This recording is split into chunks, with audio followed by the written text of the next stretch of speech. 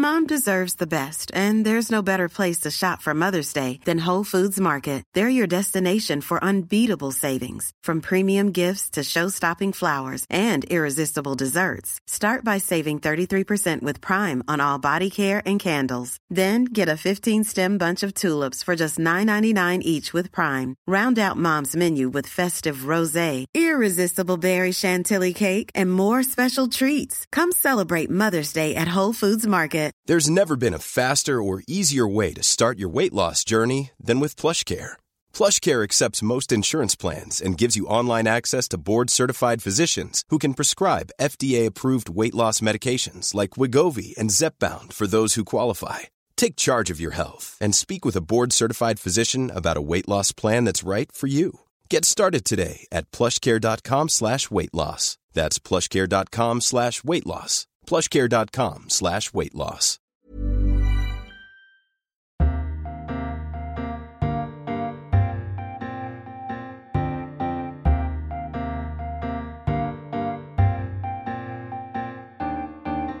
Welcome to a brand new edition of Freedom Books, Flowers and the Moon, the podcast brought to you each week by the Times Literary Supplement. My name is Stig Abel and I am the editor of the TLS. Alongside me, of course, is rescuer of dogs, friend of Oulipo, taker of holidays, Thea Lenarduzzi. Are you on holiday next week, is it, Stig? I am, but Yeah. I did say... That's funny, because I'm not. No. Are you going on holiday this summer? No, I don't think I am. Are you undertaking now to appear on every podcast from now until autumn? No, that's not what I said. That is not an undertaking. How's Alf been in the heat? Well, I have good news regarding Alf, actually. We took him to London at the weekend. We had to, because my brother-in-law's 40th birthday and we couldn't miss it. You couldn't leave and him. Also, Phil, my brother-in-law, adores Alf almost as much as I do. One of the great friendships. A really great friendship. Yeah. Because they had to overcome some serious obstacles because Phil is a man and Alf not so good with the men. Yeah. But anyway, so we brought him to Finsbury Park. I feel the same, actually. Bearded men in particular, he's not that into. I know exactly what you mean. But yeah, so we had to take him to London and we had not remembered that it was Pride weekend. Okay. And also we had to go to Finsbury Park and Wireless Festival was on. Oh. So it was insane. It was madness, and Alf was so scared, but he overcame his fear. Alfonso, the noble and brave, true to his name, and he overcame. And he exhibited no concerning... I wouldn't say that. ...examples of homophobia? Oh, no, not that I noticed. Oh, good. An enlightened dog. Very enlightened. Oh, that's good. Oh, hurrah. Maybe, should you not get him a little friend? Oh, God, no. He's so big, there's no room for any other dogs in our home. Okay, well, that's good. I think we can all rest happily that Alf is doing well. Let's talk about the TLS. Here's your weekly encouragement. Yeah, exactly. To encourage to subscribe to us. If you live in the USA or Canada, go to podcast.the-tls.com. That's podcast.the-tls.com. If you live anywhere else, including the UK, then go to the-tls.co.uk/pod19. That's the-tls.co.uk/pod19, and you'll get 5 issues for just £5 or $5. Coming up this week, it's the centenary of the birth of Iris Murdoch, that novelist and philosopher who dominated the literary pages in the final decades of the 20th century. Where do we stand on her now? We have our literary editor, Michael the Dr. Keynes, on hand to steer us through our Murdoch special, alongside Francis Wilson, the great biographer and critic. Plus, this was the week that the US women's football team won the World Cup, so we thought we'd better canvass the opinion of another American athlete, the roller derby queen of academia, Devaney Loza, who rejoices in the name of Stone Cold Jane Austen. She'll be in the studio. I might even ask her what a roller derby is.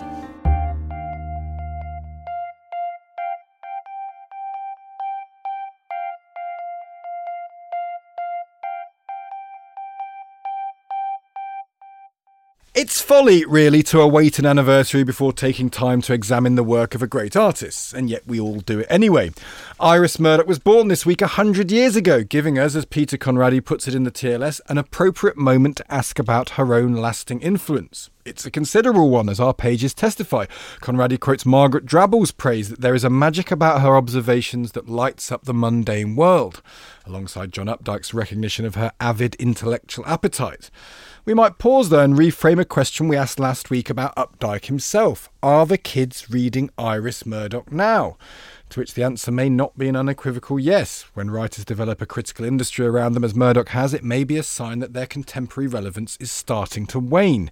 We've asked a bunch of literary folk what they think. I'll read a couple out here. Lindsay Dogood, the former fiction editor of the TLS, has got this brilliant kind of dismissal of Murdoch. She read her as a teenager in order to learn about life from a worldly sixth form mistress, guiding her eager, innocent pupils towards a higher future. But then she notes, her old orange penguins are now faded and battered at the back of the bookshelf. To Jonathan Gibbs, Murdoch remains a conundrum, even on the question of her own relevance. Could anyone write novels like those now? Could a male novelist? Would they get away with it? Sophie Ratcliffe notes that she was called pretentious, a term often levelled at thinking women, but she remains grateful to Iris Murdoch for making me think. And then finally, the last word maybe goes to A.N. Wilson, who says this: I can scarcely believe my luck that I knew this visitant from Mount Olympus as a friend. For those of us who didn't know her personally, what should we make of her now? Michael Keynes is here to tell us, as is the lovely Francis Wilson, who'll be spending the summer like me reading thousands of pages of non-fiction, as we're both judges of the Baillie Gifford Prize. Michael, I know you love prizes. I love prizes. And we may not love prizes after we've spent the summer reading all those books, Francis. But we're going to give it a go. We're not talking about that now. We're going to talk about Iris Murdoch. There's not a book about Iris Murdoch in our list, is there? No. No, or is there? Maybe we should leave that as a surprise. First question then for you both. Where is Murdoch in the pantheon? Where does she stand? Who wants to go first? Francis, where would you put Iris Murdoch's reputation now? I think that Iris Murdoch fails to interest younger readers because of her promiscuity. I think the new generation of puritanical readers cannot bear the sexual complications. Really? Yeah. Yeah. And how sexual a novelist is she? I mean, for people it's all sex. It's all sexual tangles and sexual entanglements and sexual chaos, and which is why I loved her. As I was reading my reading of Iris Murdoch ties in with Lindsay Dogood's. I read her to understand what being an adult was about. So I read her as a rite of passage when I was leaving university and coming to London. I thought, oh, this is what being an adult's about. It's very, very, very complicated sexual relations. And everyone falling in love with everyone else at the same time and philosophising about it and talking about it and going inside each other's heads. And I think now that's just no longer palatable.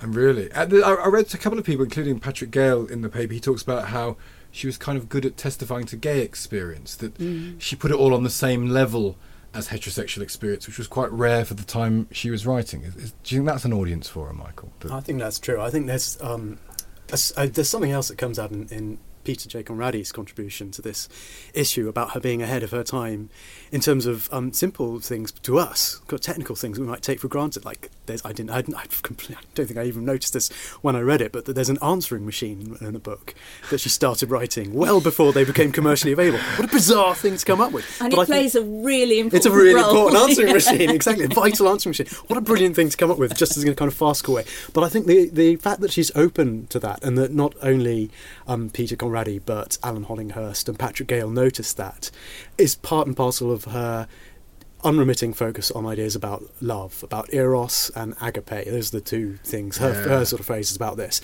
And it's sort of her open-mindedness to that. And it's interesting that Peter Conrady recalls in this issue of the TLS that he asked her to help out, to contribute to a Gay Lib magazine in the 1970s, and she was ambivalent about it because she thought you shouldn't create a kind of secret society, was I think her phrase, but she wanted to support him, obviously. And that's kind of a trend. That's kind of an issue now that people still debate. Last week was Pride, as Thea was saying, and that debate still goes on. At how much should you be celebrating all equality and inclusiveness, and how much is it counterproductive to separate? And that's true of queer literature now. That debate still goes on, I think. There's a really nice line in John Updike's appreciation of Murdoch when he says he's talking about what her novels did for him, and he says, it revealed that anyone could love anybody and frequently did. This news that we tend to love, that love is ambient and uncontrollable and comically cruelly protean, never grew stale for her. But it's this idea of we tend to love that it's sort of, that's the thing that makes the world go round in her novels, I suppose, that it's really it seems quite irresistible, really. Yes. Is that not modern, though, Francis? You think that's not modern? I don't think I even understand now what Iris Murdoch means by love. At the time, I thought I understood, and I thought it's something I haven't ever experienced, but I must love in a Murdochian way. And now when I read Iris Murdoch, I think, God, what? I mean, it's this belief in love, but what... It's a general good feeling or goodwill or something. But then they're all terrible to each other. Yeah. So she has this, she equates love with goodness, but they all behave just about as badly as you possibly could. And that's why the books are thrilling. If they were all good all the time, you wouldn't read them. What sort of novels are there? If we had to try and classify them, someone who has never... I mean, I'm quite conscious that there's probably people listening to this who've read everything by Iris Murdoch. There's probably people who've never read anything at all. And what type of... I mean, she's kind of I think literary fiction. It's not really comic very seldom, is it? I mean, I couldn't quite... I think it's comic. Do you think I think it's comic philosophy. Okay, yes. Comic and philosophy, I also think that if you've read one, you've read them all. There's very few people who have just read one Iris Murdoch. You get addicted because it's a very addictive universe. Kate McLaughlin in the symposium says that she read all 26 and she's looking forward to starting again. And they all blend into one, rather, don't they? I was thinking it was, when I was looking back in preparation for talking to you today about Iris Murdoch, about my favourite novels, and it was really hard to distinguish one from the other, and it was, but in a good way, but it's also really hard to think of any standout characters, isn't it? There's no Maggie Verver or Jean Brodie. Yeah, this is a criticism actually that one of the pieces makes about one of the experts in the field mistakes one character for another, presumably even for her. They just blend together.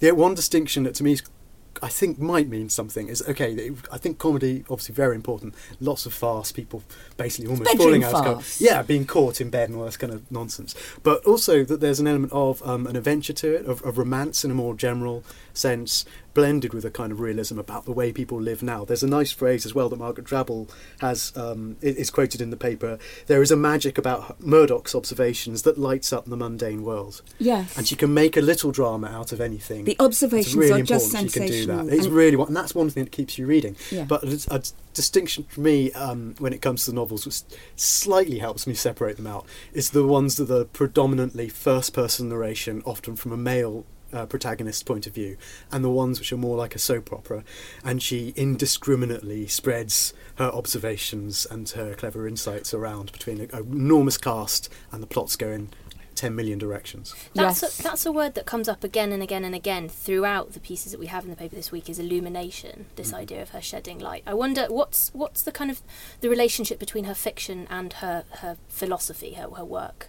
Well, are they philosophical novels or novelistic philosophy? It's interesting, isn't it? She didn't want them, I suppose, to be seen as novels of ideas, did she? She didn't want to be called a philosophical novelist in that sense. She said had she known about sailing, she would have written about sailing. Exactly, yeah. It's her world, so she writes about her world, but that's not what she's not trying to do it as an extension of her philosophical writings.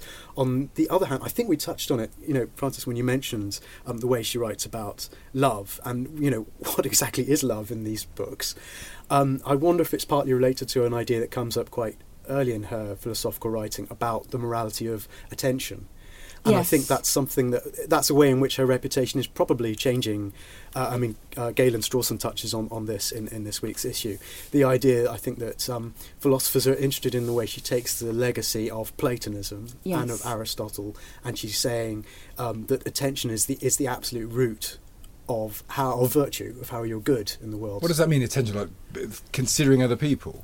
Exactly. So maybe we're so obviously self-involved, and we tend to treat people according to that. So what we need to do is sort of break out beyond our own sort of worldview and see other people's and appreciate them as subjects like us. People who want agency and freedom and all the rest of it. And so in a way, I think she's slightly tilting the balance there. You could put freedom first and say we want to be free and do what we want to do, etc. But actually understanding other people and appreciating their needs is the more important thing. That's quite interesting in the political context of all of this, and Murdoch's own kind of political evolution, or well, I don't know whether you see it as an evolution or not, but her backwards and forwards between socialism, and she was an ardent socialist. She was a member of the Communist Party, and then she left, and I think towards the 70s she became a Thatcherite. Yeah, there's a great swing to the right, isn't there? But it's interesting that she joins the Communist Party, which stopped her getting into the States when she wanted to go there in the 50s. And then she worked with UNRWA. So I think there's a sense in which she's living a kind of applied philosophy of being good. It's about helping other people. With UNRWA, I think she was in Central Europe for 2 years, helping people get basic supplies and passports and caring for others. And in a way, I sometimes think of her as being quite a selfish person, gadding around London and Oxford, sort of flirtations and things, and who knows? Yeah, exactly. Maybe that's the later period. But she comes across very much in her life as someone who did everything she wanted to do. I mean, she seems as if she led the most magnificently self-gratifying life. Absolutely. I mean, there was no one that she didn't sleep with who she wanted to sleep with. And she put her own needs first all the time, which is why John Bailey got his own back. Yeah, in the way that he did. Absolutely. In this he gets vilified sometimes, doesn't way. he? And you actually seeing it from his point of view, it's fairly extraordinary to put up with. Well, tell us about that, Frances. How has she been served by her biographers? Because you point to 3 people, one of whom is in the paper this week. Her apprentice, Peter J. Conradi, her friend, another person, Anne Wilson's in the paper as well, and her husband, John Bailey. How has she been served by those people? Well, I think the afterlife of Iris Murdoch is every bit as interesting as one of the novels, and in fact, she might have written her own afterlife, because they're all kind of they're all dealing with her legacy in various ways and casting each other in various roles. I think that the villain of the piece, if you like, is the villain of the story is John Bailey, her husband. Yes, the minute she died, kind of set himself up as a sex symbol. Unlikely.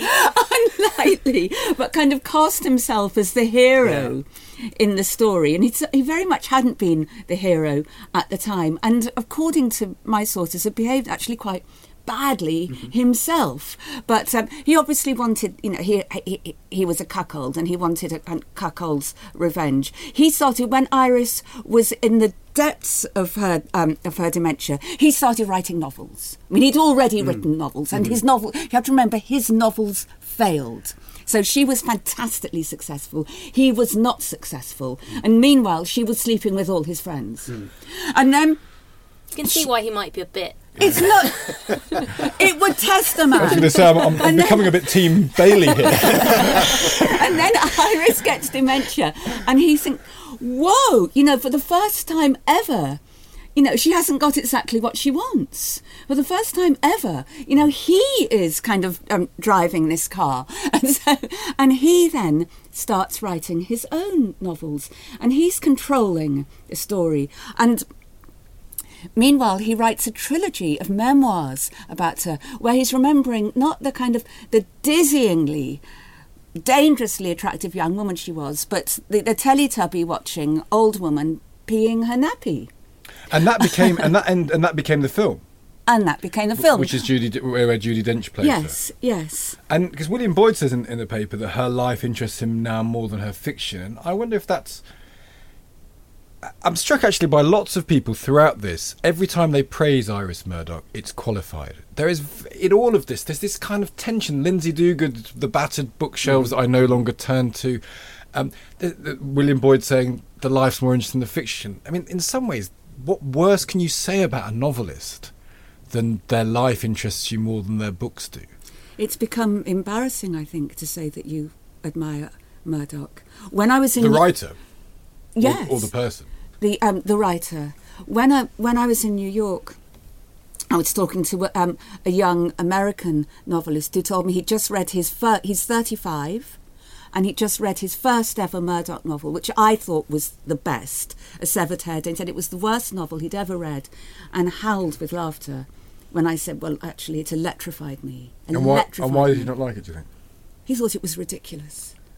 But there is a ridiculousness to her novels. I mean, so there's a seriousness and a ridiculous quality. And the ridiculous quality is the endless coincidence and the kind of crazy plots. But the sentences are so good and the thought is so strong, and they do hold together. Absolutely. But now people giggle a bit. Yeah, and also I think this says something more generally about the way people read, that these people who offer this kind of qualified praise, or maybe say the life's more interesting, I can understand that, but that means they've been through this incredible encounter, and they have the luxury of being able to say that. And actually, that's true of many a novelist. I can't think they were all constantly true to one writer all the time. This has had a profound effect on them, and they are changed people as a result. I think that's what some of them are actually saying. Do we have to forgive her volubility? It strikes me that one of the knocks against her, and I remember reading a lot of Martin Amis reviews of her, and he's another one who kind of clearly admires Murdoch greatly. He's wonderful on her. But actually says everyone's called kind of the same name, and I can't work out who's exactly doing what to whom in the plots. He says all the men are called Hillary or Julian, and all the women are called Julian or Hillary. Exactly, yeah. And again, it doesn't. I'm not sure it makes. So I've only read a couple of Murdoch, and I'm not tempted actually to read anymore. I respect them, but I don't love them. I wonder whether. But which ones are those? Well, I've read the Sea, when the Booker Prize. I've read a couple of others, but I can't vividly remember them now. But did she write too much? Is that another knock on her when we look back on it? That it seemed like in the 70s and 80s, was she doing a novel almost every 18 months? Yes, she wrote way too much. And this is partly what you were saying about self-gratification. She got to write what she wants. She wouldn't be edited either. So in a literary sense, she got to do what she wants. Is that true, do you think, that she wasn't being edited? Carmen Khalil edited her at one stage and tried to shrink a novel, and she said, no, put everything back in. And she did. And that was her status at Chatto. As Nora Smallwood ran it, and she said Iris gets to say what she wants. There's a piece I want to commission, but I don't know who would know enough to write it. We were talking about this, the problem of a successful author when they're too big to be edited. I reckon in the canon of literature, there must be so many great authors who do 2 or 3 really, really good books, and then for quite a considerable period of their time writing, they are effectively uneditable because they've got massive successes behind them, and they say, no, I want that bit in, and no one is big enough to stop them. It must have been the case with J.K. Rowling, wasn't it?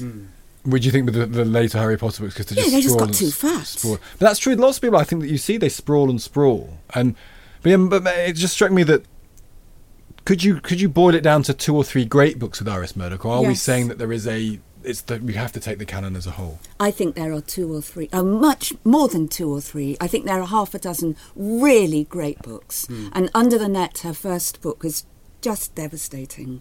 The Bell, everyone says you should start with The Bell. The Bell is sensational, yes. Well, let's try and do this now, because people might be listening who've not read many. You've not read many, have you, Thea? So why don't we try and try and pick 6? Okay, A Word Child is my favourite. Okay. Under the Net, definitely. I love The Sea. I like The Sea. I thought it was very. I enjoyed the sort of architectural. It was very well written, but it didn't move me. Was it supposed to be moved? I don't think it's supposed to move you. I think it's supposed to amuse you. Yeah. It's another crazy one. It's this crazy plot of coincidences, where people wander in and out of each other's lives, having forgotten about each other for 60 years, and everyone's still in love with each other. As you're still in love as an old man with the person you were in love with as a very young man. But is that not rather devastating criticism of a novelist? That the bit that a novel is, which is plotting at one level, telling a story from A to B, hers were implausible. That seems like quite a thing to overcome. But they're novels of ideas. Yeah. I guess. And so you just do what she moves. She creates her house of fiction, and she puts in her characters who all represent various ideas, and she moves them around. And because she's interested in love and what happens when people love, the implausible happens. You can see how that can be used against her, though. I mean, Sophie Ratcliffe says she's known as pretentious because she's a thinking woman. Do you think is that a knock on her, Michael? Do you think being pretentious? Well, I think Sophie Ratcliffe's maybe equating that as a badge of honour, that she was called that, and sort of throws it back in people's faces. Yeah. I don't really see that as a valid criticism at all. I mean, she writes about this quite narrow, small world in which virtually everyone is a civil servant or an artist or a friend of a civil servant, and I think there might be a housekeeper called Mitzi Ricardo, and that's as near as she got to a kind of real name. But on the other hand, I think even the plotting is distinctively hers. There's a particular kind of achievement in it, and she does a strange kind of movement from describing characters and mundane things, and there's intricate relationships. I just picked up the Nice and the Good, which I just think is one of the kind of archetypal 60s novels of many characters, many moving parts. And she introduces about 6 characters in 3 pages at one point. Yep. But then you move into a section where she gets deeper into the mind, and then suddenly you'll find yourself in there's a kind of mini adventure going on, and somebody's trapped trapped in a cave or up a tower, and he's really and she just decides to do that and go down that, and you're just being drawn into this odd thing, and maybe it can be related to philosophical ideas, but it's kind of intriguing. I think also that's linked to the idea that people used to wait and go, the next Iris is coming, next year is going to be a new one, and you get this kind of, so once you've read one, as you were saying, at the time you're ready and primed to take the next. Picking out 6 now is a bit different. I would probably leave the 80s and the 90s, take 2 from the 70s, yes. 2 from the 60s, 2 from the 50s. The 50s are very strong and shorter, aren't they, on the whole? We have to say something about the Iris factor here, that she's known as Iris. Oh, yeah. Is any other... Jane. It's Jane. Yeah. Aunt Jane, yeah. I suppose. I tell you who you get it a bit with Emily. It's only ever female authors, and it's Emily Dickinson you get. Oh, we have... I was thinking Iris and Boris. I thought we have these... Oh, no, Francis. This is terrible. These two things have never been He didn't. together. This is a nightmare. She'd like it. She'd love Boris. But also, I think there's We can't rule it out, I don't think.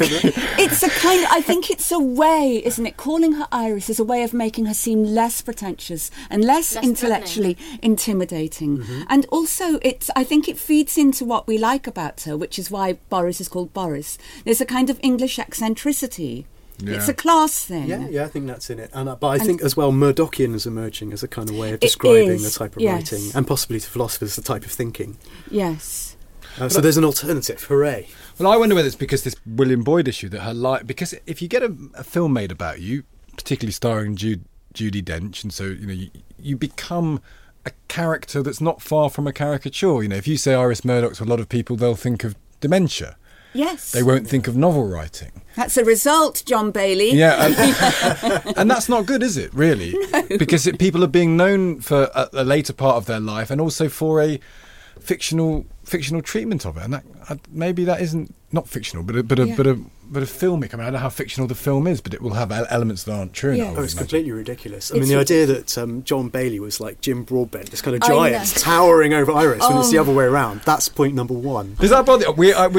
I saw a film, Vita and Virginia, which we talked about, the new Virginia Woolf film, and in it, Virginia Woolf is this willowy 6-footer. Which I don't believe she was, and it's all. And Vita's tiny. And Vita's this tiny thing. It was the other way around, and some people that really bothers, because if you're going to take the trouble to do this, I mean, I interviewed the director and I said, is it not a problem that these two people are so good looking? It's Gemma Arterton and Elizabeth Debicki playing Vita and Virginia. I was like, these are so good looking. Gemma Arterton, and I said, and I'm not being. It's not a sexist point. So I said, imagine if there was a film called Larkin and Brad Pitt appears walking down the streets of Hull, unmade up, so it's Brad Pitt as created by nature. Do you think people would say, you know what, I like Larkin, but he did not look like Brad Pitt? I think it matters, don't you think, how these people get revealed in film? It's really important. It's really important, because you're kind of your ego depends very much on your appearance, because that's how people respond to you, and so you can't just so your writing is really a response to what you look like, or how much space you take up in a room, and to suddenly have the best looking person in the world representing you. You wouldn't have been a writer if you looked like that. You can combine those points and think of Shakespeare in Love, where he's called Will. He's not a great writer, everyone, don't worry, his name's Will, it's perfectly safe. By the way, he's dashing. He is dashing. Did we mention that he's dashing? He is dashing in that film. There's a whole new podcast we had on that. We better stop talking about Iris Murdoch. But go on, one book everyone should go and read now. Give me one. A Word Child. Word Child, Michael? Oh, this is terrible. One. The Italian Girl. The Italian Girl, there we go. 2 recommendations. Francis Wilson and Michael Keynes, thank you very much indeed. This is Paige, the co-host of Giggly Squad, and I want to tell you about a company that I've been loving, Olive & June. Olive & June gives you everything that you need for a salon-quality manicure in one box. And if you break it down, it really comes out to $2 a manicure, which is absolutely insane. It's also so easy to get salon-worthy nails at home with Olive & June. The difference between how your nails used to look when you did them yourself and now with the Mani system is a complete game changer. The best thing about Olive & June, too, is it's a quick dry. Dries in about 1 minute, lasts for 5 days, and full coverage in up to 1 to 2 coats. Visit oliveandjune.com/perfectmani20 for 20% off your first system. That's oliveandjune.com/perfectmani20 for 20% off your first system.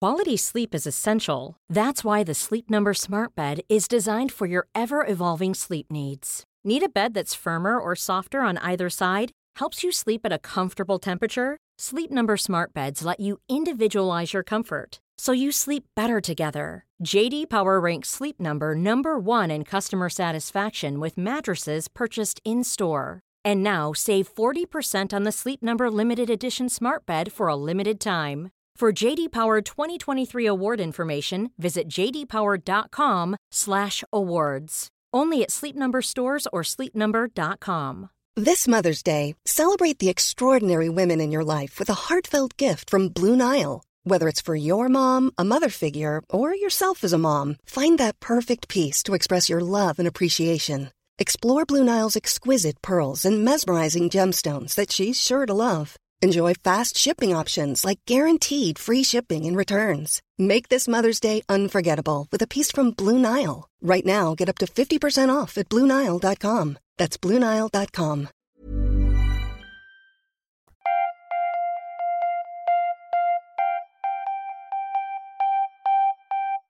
I defy you to name any other podcast that would segue from the life and work of Iris Murdoch to a joyous appreciation of the American women's football team, who won their second consecutive and fourth overall World Cup win this last weekend. In fact, it's not perhaps that wild a leap, because when Jonathan Gibbs celebrates Murdoch's ability to balance the serious and the silly, when Becca Rothfeld marvels at the humanity underlying her work, and when Anne Rowe points to how the novels illuminate for us the right thing to do, they might also have been talking about the US women's national team. In this week's TLS, Devaney Losa, Jane Austen scholar, and I mean this is the TLS, admires the Americans for their unparalleled ethos and skill within the game and without. They provide, she says, a brief opportunity to revel in America's better strengths. So might they be the ones holding the key to making America great again? Devaney Losa joins us in the studio now. Hello, Devaney. So great to be here, Thea. It's great to have you. I got the sense, Devaney, that you quite enjoyed this commission. Oh my goodness. This was a dream. For this to be work and fun at the same time. When it comes together like that's a beautiful thing, right? How big a deal is this in America then, the World Cup? Because I was about to say when you came in, it got big here. So 12 million people watched it. It got big quite suddenly here, though. It seems to have come out of nowhere. Well, because we're just so desperate for any form of success. So when it looked like the women's football team was going to do well, I was like, yes, we all love women's football. But that's not quite the relationship America has with women's football. I think when you say, sorry, I'm going to say soccer. Say soccer. Go with it. If I occasionally slip into football, you'll like me more. I know this, but soccer is where I'm at. I think in the States we associate soccer primarily with the women's team, which is wild, right? Or children who play, boys and girls who play. But no, this is a huge, huge deal, this team, and has gotten people incredibly riled up. Of course, the games are on live at very odd times for us, so that sort of adds to the excitement, I guess. You're watching sports at a time you might not usually used to. What time are they on? Well, it depends what time zone you're in, but it could be, morning to noon. Yeah. Well, and this final, in fact, when I was originally asking you, I forgot that you were actually in London at the time, and I was thinking, you'll be in America, so the time difference means you'll be able to write this piece in the morning and blah blah blah. But no, you were in London, which is why we're lucky enough to have you. But you ended up in the Maple Leaf pub in Covent Garden. How was that? What was the mood like? So I wrote to the U.S. consulate and asked them where I should go, and they totally ignored my message. So that's not good. They must have had more important things to do. Can't imagine. But I also then just started crowdsourcing. And I have a friend who writes in the sports section for the New York Times, and he asked around his office. And the Maple Leaf came up there, and then it came up again on Facebook, and I thought, there's a reason why this is coming up. Why? A Canadian pub is a funny place. I think there used to be a place called the Jet Lag that catered to Americans. near the embassy somewhere. Yes, and that's apparently closed. So this was the one people kept saying, listen, this is where the U.S. fans are flocking, and I'm from Minnesota, right there near the Canadian border. I feel like an honorary Canadian much of the time. So it felt like a good fit, and it was. It was a terrific place. What was it like? Set the scene for us. What was it like? Oh, it was absolutely packed, and I went very early, of course, right? I was on assignment.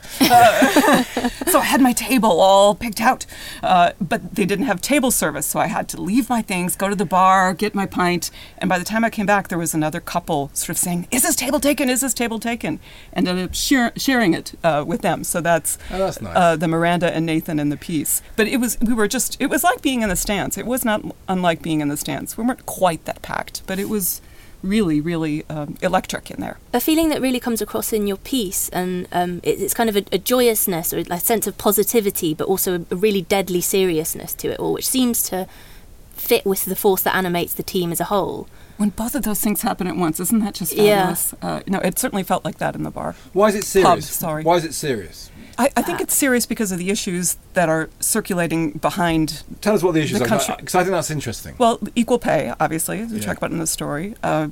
Gender and sexuality, both very key, very important. 5 members of the team and the coach are out, lesbians, so this is an important thing. I think the news coverage looking at the players in France and the fact that they feel they don't have the same ability to express their sexual identities, their sexual preferences. This is not something we've had very long in the United States either. So I think it feels momentous. It feels different, both in terms of the identity, in terms of the social justice issues, in terms of the pay issues, all of these things. And on the pay issues and the social justice issues, we should say that the team is currently bringing a lawsuit against the U.S. Soccer Federation. Yes. What are the ins and outs of that? So at this moment, 3 months ago, they filed a discrimination lawsuit, sexual discrimination lawsuit, and right now they have agreed tentatively to mediation. So the next thing to see is where the conversation goes. It's not headed for a court of law at this point. It's headed for another possible outcome, and we'll see where it goes. But they are arguing that not only is the pay differential obscenely skewed, I think obscene is the right word. I think it's 38%. The women the estimate is 38% of what men are getting. And they make more money. Soccer. Because interesting, in this country, the women's game is much smaller. The male game has been around for much longer, and therefore it makes a lot of money. So an argument about equal pay, some people would say, well, hang on a second, the revenue that's driven by the men is very much considerably higher than the women. That is not true in America, is it? Actually, women's soccer makes more money than men's soccer. Yes, and this has apparently been true for a long time, although I think the numbers weren't necessarily as visible as they are now. There were 1 billion people watching this game worldwide. That's 1 in 8 people on the planet. And Nike, I think I saw this in the news today, Nike's reported that it sold more of these jerseys than, record-setting number of jerseys in terms of its sales. So yes, it's commercially very successful. So why does this inequality persist? Well, that's a very good question. Yeah. I would say unfairness. Yeah. I mean, it's just the societal influence. I mean, does anyone throw any fig leaf argument? I mean, I can't think what an argument, because if you haven't even got an economic argument that's itself based on unfairness, what do you have even as a fig leaf? I'm not the right person to speak to that, because it's just baffling to me. Yeah. I don't see how they could possibly have a leg to stand on in here. And how did the women in America become so good at playing soccer? What is it about over there that has facilitated this skill? Yeah, so I talked in the piece about Title IX, this piece I of didn't legislation. know anything about this. Explain this. Yeah, so 1972, the Education Acts, it was about offering equitable treatment in educational settings that received federal funding. And many people now in the States think it's a sports rule, because the way that it has been more visible, or maybe had more of a visible impact in many children's lives, is in terms of sports. So schools that were receiving federal funding needed to start offering opportunities for girls. And because American football rosters were so large, these teams for boys are huge. I mean, 50, 60 people on a team is not unusual for an American football team. There needed to be some way to get the girls' numbers up. And it was my colleague Victoria Jackson, as I mentioned in the piece, at ASU, at Arizona State University, who taught this to me. She said soccer was chosen because they could build up these large rosters to look closer, to look like parity with the boys' football team. And it's a sport that football in this country, again, and a lot of places around the world, is a working class sport. It's played by kids in its origins kicking around a ball on a street, and that's true of Brazil, it's true of Italy, I suspect, in England. Yeah. That's not really true of women's football in America. It's a very middle class sport. The notion of a soccer mom has kind of crossed over the Atlantic in our minds. It's not. It's a sport that is it dominated by the privileged? Is that fair to say? Yes, at least historically. And there aren't good statistics kept on this. You'd have to ask the social scientists for the most current ones. I don't have those quite as well at hand. But what I can say is that traditionally it was a suburban sport, so mostly white.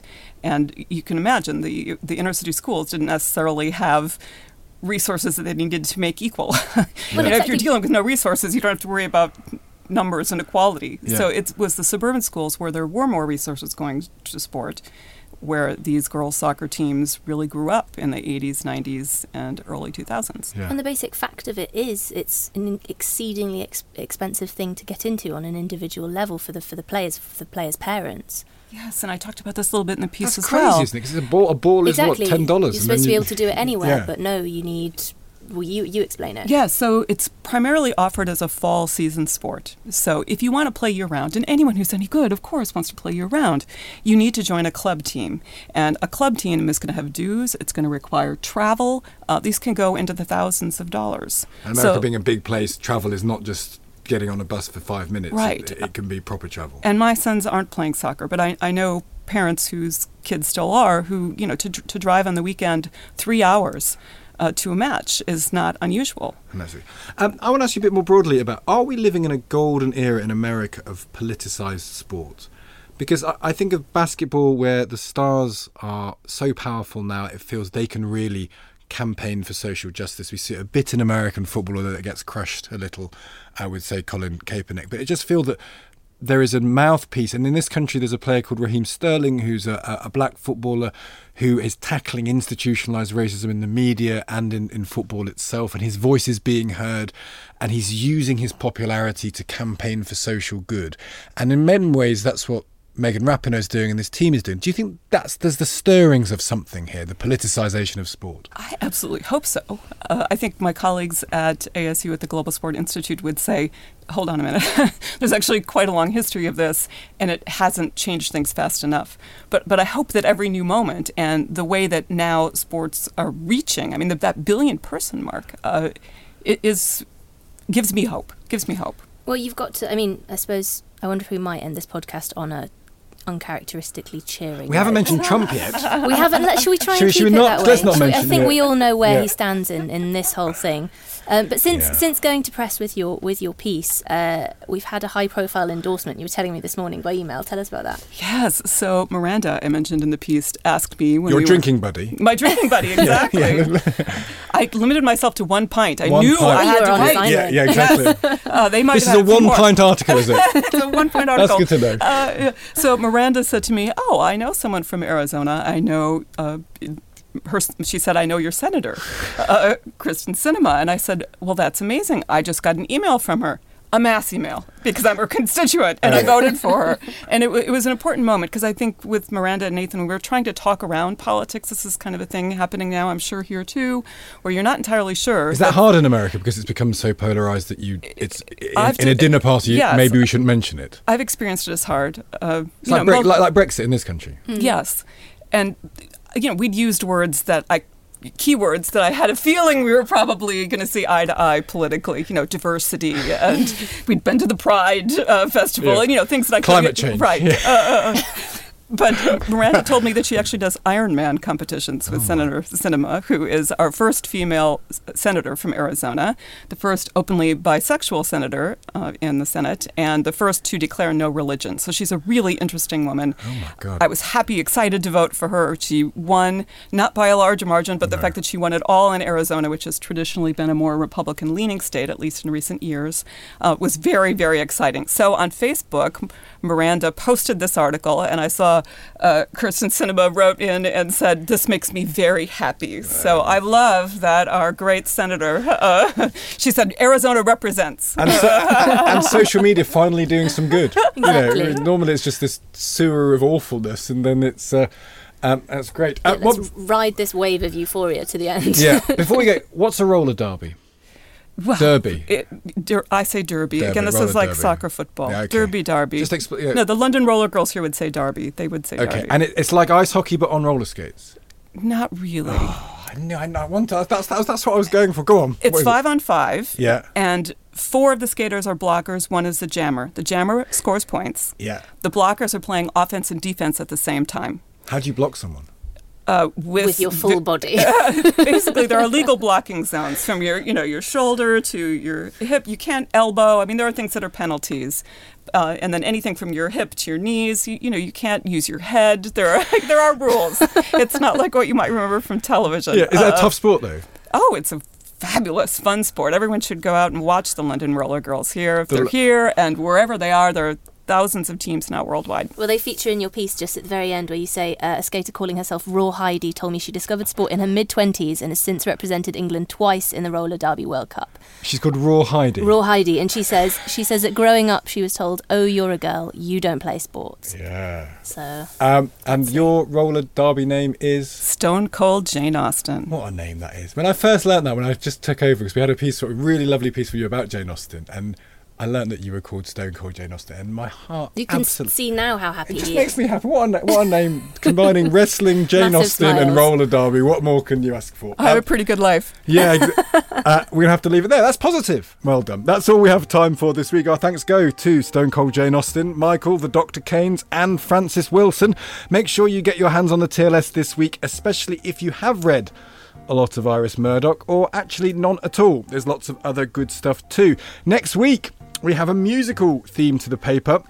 So thankfully, indie pop star Lucy Dallas will be here instead of me. Until then, from Thea and from me, goodbye.